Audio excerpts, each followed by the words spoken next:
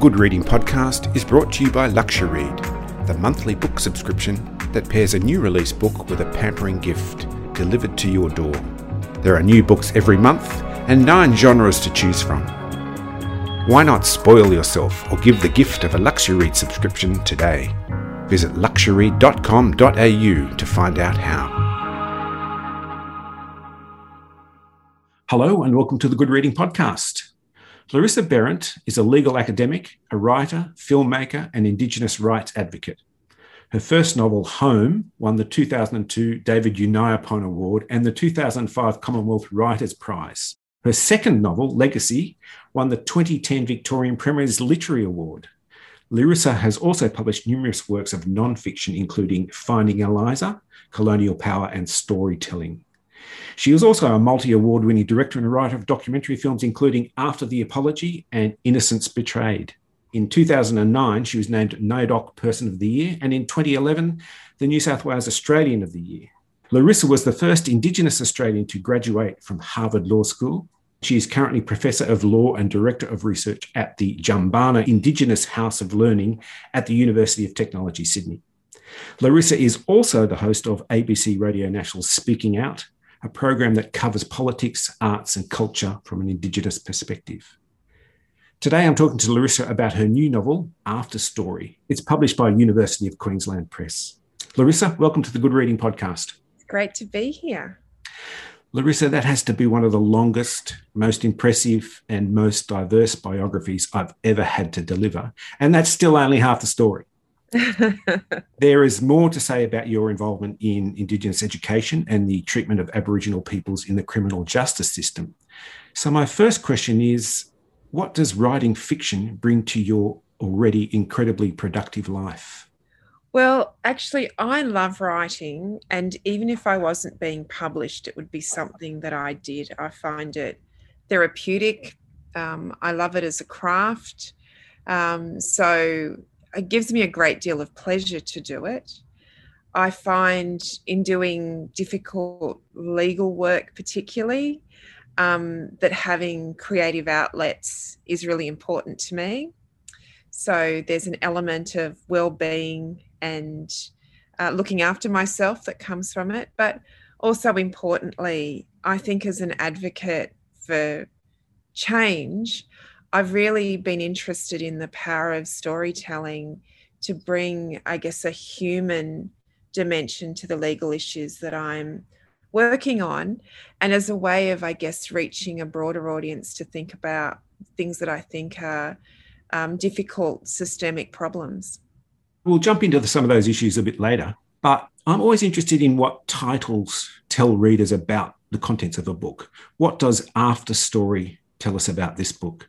Well, I think for me, one of the big thematics I was really looking at is the power of storytelling. And I do that from a range of perspectives. As somebody who grew up just loving reading, and reading was a real escape for me, and I learned a lot about the world through books, and I still love reading. So there's the sense of the power of story being a place to escape to. I come from a culture where story is a really important part of our culture because we have oral histories. Our laws, our protocols are all within our cultural stories, our Dreamtime stories. Over time, I've realised how important the process of storytelling is to the people I work with, particularly people who come from marginalised backgrounds and whose story often doesn't get told. It's important for us to hear those stories. It's important for people to have a platform to tell them. It's partly why not only did I move into fiction writing and storytelling in that way, but I love broadcasting. I love radio as a medium where you hear people's voices. And it was a big draw for me going into the world of documentary, where it was really a place for me to not be an advocate so much by putting myself in the position of telling a story, but creating a space to tell the stories of other people who I thought had compelling stories that needed to be told. The title speaks to the importance of story, but not just the process of story, but where we get to after we hear those stories and think about them. And that's where the title After Story comes from. Is there somehow something at odds between your work as a legal advocate, and this idea of storytelling, a world based on evidence and reason versus a world that's much more focused on a long enduring thread of culture through which, I guess, stories, not just stories, but people and places and even law are told. Is there some kind of conflict for you between those two? I felt quite a range of tensions. It's a great observation, really, because there is the tension in what you're describing of the way that Western law focuses on what it calls, what the idea that there are facts that can be known, that you apply a set of laws and somehow you get a just outcome. There's so many flaws with that, but it's also in tension with the way that we, in my culture, think about the process of justice, which is much more a community-based process and where people get to give much more vocalization to how they've been affected by something. And solutions were never in incarceration. The idea of punishment and rehabilitation were much more complex in those communities. So there's that aspect. But I always struggled too, just being a law student and having an Aboriginal background. Aboriginal issues are always talked about as problems, whereas I come from a community where I see so much resilience and problem solving. Always to see yourself as the problem that needed to be solved was quite confronting for me. A lack of celebration of resilience, a lack of celebration of the importance of self-determination was difficult for me.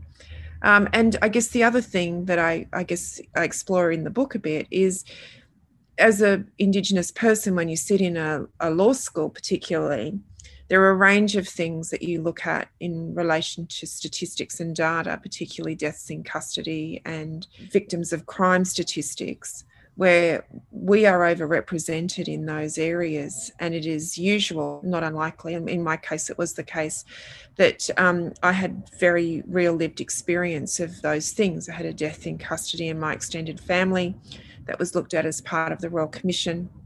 And, there were other ways in which the statistics that we looked at in the classroom had actual real meaning for me. And I found that really disconnecting, that you're dealt with as statistics rather than stories. So I guess for me, that was another place where those tensions came out. So have those tensions found their way into this book, into After Story? Because there are two characters here. There's Jasmine, who bears a striking resemblance to you, and her mother, Della, who are undertaking a literary tour of the UK. It's a deeply personal story.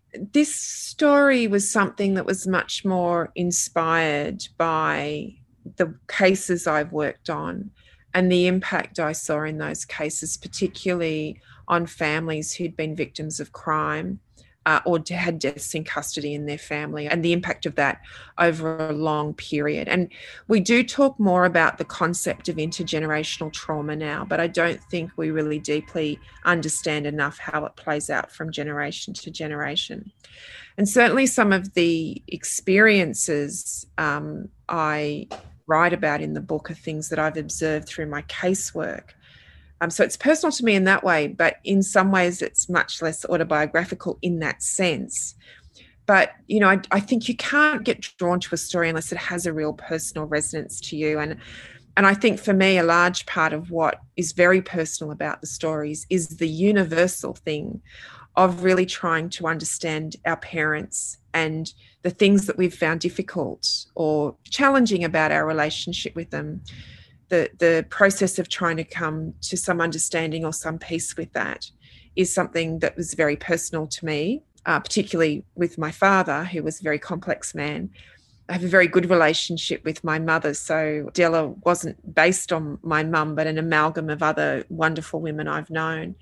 But the other thing that was very personal to me was, as somebody who'd come from a strong Aboriginal community and family, my father being very strong in our culture, but choosing a path through a profession and becoming successful as a lawyer and as an academic, realising that I had adopted a system that wasn't making space for my cultural heritage and having to really rethink my process, that not to become successful in a Western sense.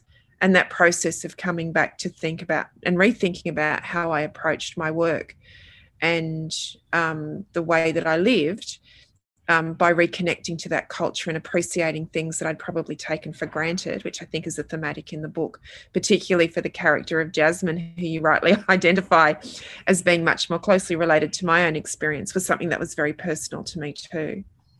Jasmine is faced with a dilemma. She's trying to reconnect with her mother in a situation that's very foreign to Della, her mother, and she's trying to work out her place. Both of those characters are trying to work out their place. Jasmine's trying to work out her relation to her mother, and Della's trying to work out, I suppose, where she fits into the world.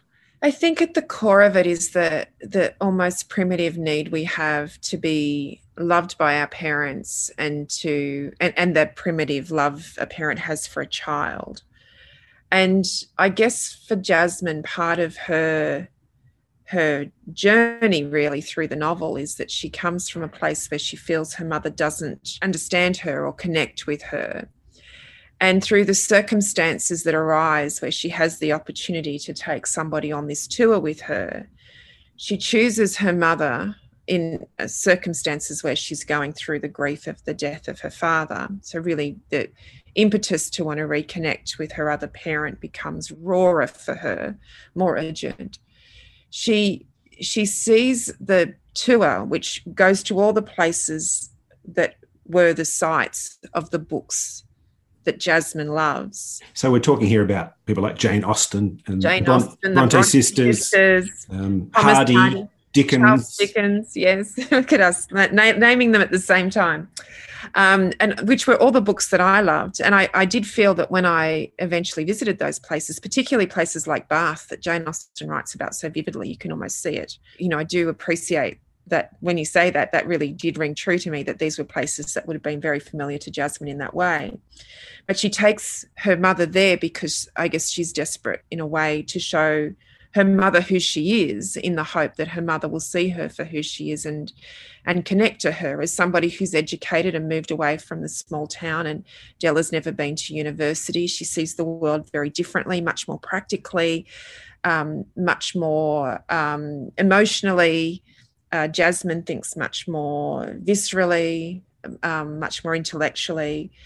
She sort of, I think, has a desire that if she can bring her mother more into her world, her mother will understand her more. And of course, I think one of the things that she starts to realise is that she's really trying to get the people around her to live up to her own standards. And it's a challenge that she has to meet in terms of then trying to reconnect with her mother. Della's interest in coming along is partly because going through the same grief of losing the man that she's been in love with, who is Jasmine's father, she has her own grief and has also felt disconnected to this daughter who's a mystery to her, so different. And then I guess has a different way of trying to connect to her. And, you know, we don't like to give too much away, but let's just say that storytelling becomes a very key way in which they find some mutual ground. In preparing for this interview, I came across an article you wrote for the Australian Journal of Human Rights back in 1997, and there were just a few paragraphs in there that intrigued me, I suppose, and I wondered whether there was a relationship between your thoughts and ideas and whether this book might have been somehow a fictional expression of some of the things that you raised there. I'd just like to get your reaction. Aboriginal people, like other minority groups, are already exposed to different canons when they live between two different cultures. They socialise and relax in a community with different cultural practices to the ones they work in. They already have more than one context in which to explore options and ways of understanding. They are constantly seeking ways of accommodating different values. For this reason, Indigenous people are useful agents for transformative change. Just made me think about Jasmine. Since writing that back in 97, over 20 years in academia in a senior position. And I think a lot of what I've looked at in terms of Jasmine's experience of trying to navigate her way between the two worlds and finding herself a little lost when she loses too much connection with her Aboriginal culture is something that I've continued to think about and experience and feel and see others going through that. I mean, if there's been one positive change, and I think it comes through a little bit in the novel, in some of the things I look at, particularly from Jasmine's side, is that there has been an increase in the presence of Aboriginal and Torres Strait Islander people in the academy. There's now a use of Indigenous methodologies, which is referred to in one of Jasmine's comments with one of her friends. There's a larger presence. There's a cohort coming through now, whereas once upon a time you were almost always the only person who was identifying as Aboriginal in a context. That's certainly changing now. So I still feel like it's something that we navigate, and I don't know that, particularly in relation to the criminal justice system, when we talk about the systemic issues there, we're looking at some of the same issues now as we were at the time of the Royal Commission into Aboriginal Deaths in Custody. So 30 years ago, the rates of incarceration have increased, the rates of being victims of crime have increased. So there's still a sense that there's some really unsettled areas, despite the fact that I think the positives are that there is a greater presence within institutions, a greater interest in institutions thinking about these issues. And certainly I think a lot of examples of where Aboriginal and Torres Strait Islander people and their communities have come up with really good solutions to deal with what seem to governments as intractable solutions. So that idea too, I think, is really important as part of that to me. It's the resilience that is always there that I see in my community behind this, the close the gap figures, the socioeconomic disparity always feels like it's only one part of the story to me. It's the negative part. And the positive strengths-based part is these amazing people, these great storytellers, these generous hearts, these great minds, these practical people, the resilience, particularly of women in the Aboriginal community who hold families together, hold communities together. I feel I see that a lot. I don't see it a lot on the screen. I don't see it a lot in fiction outside of Indigenous writing. I certainly don't see it on the television. And for me, it just feels like that's something also that needs to be celebrated. A character like Auntie Elaine, who's, a matriarch of the community and a really significant figure in both Della and Jasmine's lives, is based on an amalgam of very real women for me, and represents something really important. And how important do you think the emergence of new Indigenous writers of fiction is to telling that story, of making people aware of what's going on?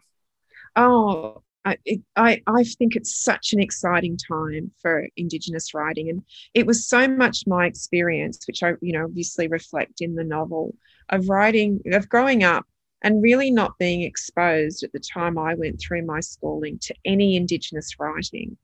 And what a revelation it was when I finally started to discover it. And actually the first book I ever read by a person of colour was The Colour Purple by Alice Walker. And it was just an absolute revelation to me. And then I read everything by Toni Morrison. I felt like there'd been this whole world that I'd been kept from. And as somebody who just loves reading, that was such a joyous thing. And I think it's wonderful that there is so much content now on the curriculum compared to when I was going through school, that people do read books by Tony Birch or Alexis Wright or, all of these great storytellers, people like Anita Heiss, working across genres and creating a really great canon of books for us to read. And, really fantastic young Indigenous writers like Alison Whittaker, the poet, and Ellen Van Neerven, who are just coming through with a whole new layer of storytelling. And there was a time when most of what people would be prepared to publish of Aboriginal writing, it wasn't that people didn't have stories to tell, but there was no interest in supporting or promoting Indigenous writers. And it was mostly memoir, which was, of course, incredibly important. But now we see just a plethora of writing. I think it's been incredibly important. I did a book called Indigenous Australia for Dummies, and just this last year I did an update after 10 years, and the two chapters that took me the longest to update were the chapters on literature and film and television, which I think is just a wonderful example of how much the canon's grown and how much more opportunity there is for people to engage in these stories. We've seen significant literary prizes won by Indigenous writers, and I think we're getting to the stage where people really are seeing Indigenous stories as a central part of Australian storytelling. We're not on the fringes. We're not a minority. We're not an us and them. This is actually central Australian storytelling has to include Indigenous story and a greater recognition that those stories need to come from First Nations voices. I think it's a very exciting time for writers and for readers. Your enthusiasm for literature is infectious, and it just reminds me that there's so much more to look forward to. Larissa Behrendt, thank you so much for joining me on the Good Reading podcast. Thank you so much. What a great conversation. Thank you. I've been talking to Larissa Behrendt about her new novel, After Story. It's published by the University of Queensland Press and is available at goodreadingmagazine.com.au. My name is Greg Dobbs, and thanks for listening. This Good Reading podcast was brought to you by LuxuryRead. Why not spoil yourself or give the gift of a LuxuryRead subscription today? Visit luxuryread.com.au to find out how.